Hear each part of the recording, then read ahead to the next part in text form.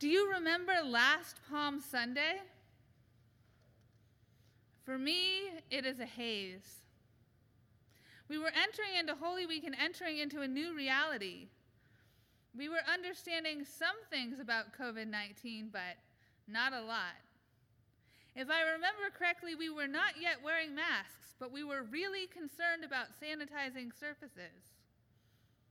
We were learning about how to live stream church, and it was a steep learning curve.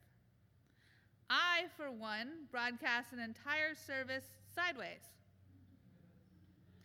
We were wondering how we might still be of service to our unhoused neighbors in planning Project Sandwich. We were facing a changed Holy Week, but imagine things would get back to normal by Pentecost. We had no idea what we were in for. And yet we collectively showed up, finding creative new ways to do literally everything and be church. It has been a year mostly without meeting in person, and a year entirely without communion as we were used to it. It has been a year of death and upheaval. Everyone has lost something. We are watching our feral children from behind a Zoom screen, and we are exhausted at best.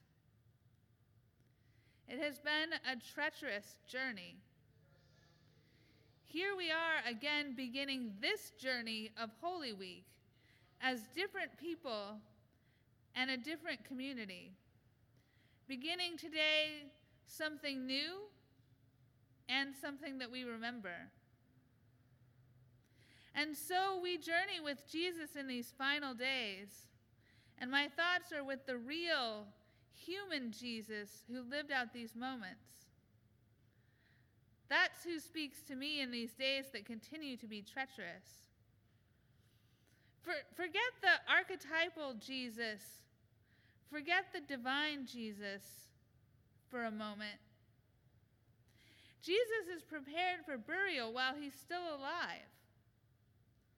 Much has been said about Mary Magdalene and the costly oil and the chastising disciples, but what about Jesus smelling the fragrant oil, feeling the weight of his impending burial? What does that do to the breath in your chest? What does that do to the heart that's still beating fast, I bet, and anticipating stopping? Did his legs get a little weak? Did he have to reach out for support? Then comes all the letdowns and betrayals. Judas, Peter, James, and John, and those crowds who had waved the palm branches. Jesus had fed them, had taught them. They had walked dusty miles together. What stories had been shared along the way? Jesus withstood it all. I wonder about each footfall on the way to the cross, stumbling, the dirt mixed with blood. What keeps you going in a moment like that? Why would you? The agony of the cross itself, perhaps not as awful as the agony of doubt. My God, why have you forsaken me? The really amazing thing about our scripture today is that although it was written hundreds of years ago, it ends in the present day. I often wonder, reading our scriptures, how this is possible. Is it some miracle or is it a trick? What I've come to believe is that the truth calls out to us from these texts, and they illuminate for us with the divine light what is happening in our world today.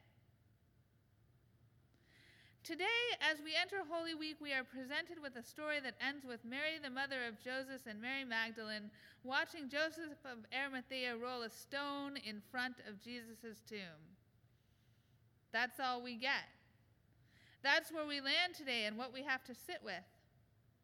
I find that absolutely fitting in this year when we have lost so many and so much to COVID-19. I have felt for many months like we were in a tomb, like the world had been blocked out by a stone, no light getting in. Now, we often talk about stones in our paths, and this image has been compelling through the centuries. And in this time, it takes on both old and new meanings. I wonder today and this week what that stone is for you, what keeps the light from getting to you. Is it grief or anger or loneliness or the day-to-day trudge through this new pandemic reality where hope seems always to be qualified, always to retreat? I can identify the stone I see blocking us collectively. It is made up of racism, heterosexism, greed, and fear. It is huge. The stone is bigger than a mountain and burning like a coal. The stone that has been in my way these past months is bitterness. Bitterness that when change is possible, we choose to recreate harmful patterns instead. Bitterness about where my path has taken me. Bitterness about what this year has brought. And yet I'm here. And there is in this tomb still enough of a belief in this crazy Jesus to bet on tomorrow, even if I lose repeatedly. What does it mean to be left with only our faith? Here we are, centuries later, in the tomb with Jesus. What lives in the middle of death? This faith that cannot explain itself. This year, I feel like I've really got to work at believing that stone will budge. And I really want to know for myself what it's made up of. And what can we begin to imagine, might roll away that stone one day? Maybe it's reaching out to someone you really would love to connect with but have a painful history with. Maybe it's asking for help. Maybe it's just taking some time to feel the immense weight of the past year and let some of it go. I know this week, through our services, we will have opportunities to reflect. Just as we have throughout Lent, we will pray and we will support each other. These days of Holy Week are an opportunity to identify that stone in your life, in our collective lives, and imagine the unimaginable.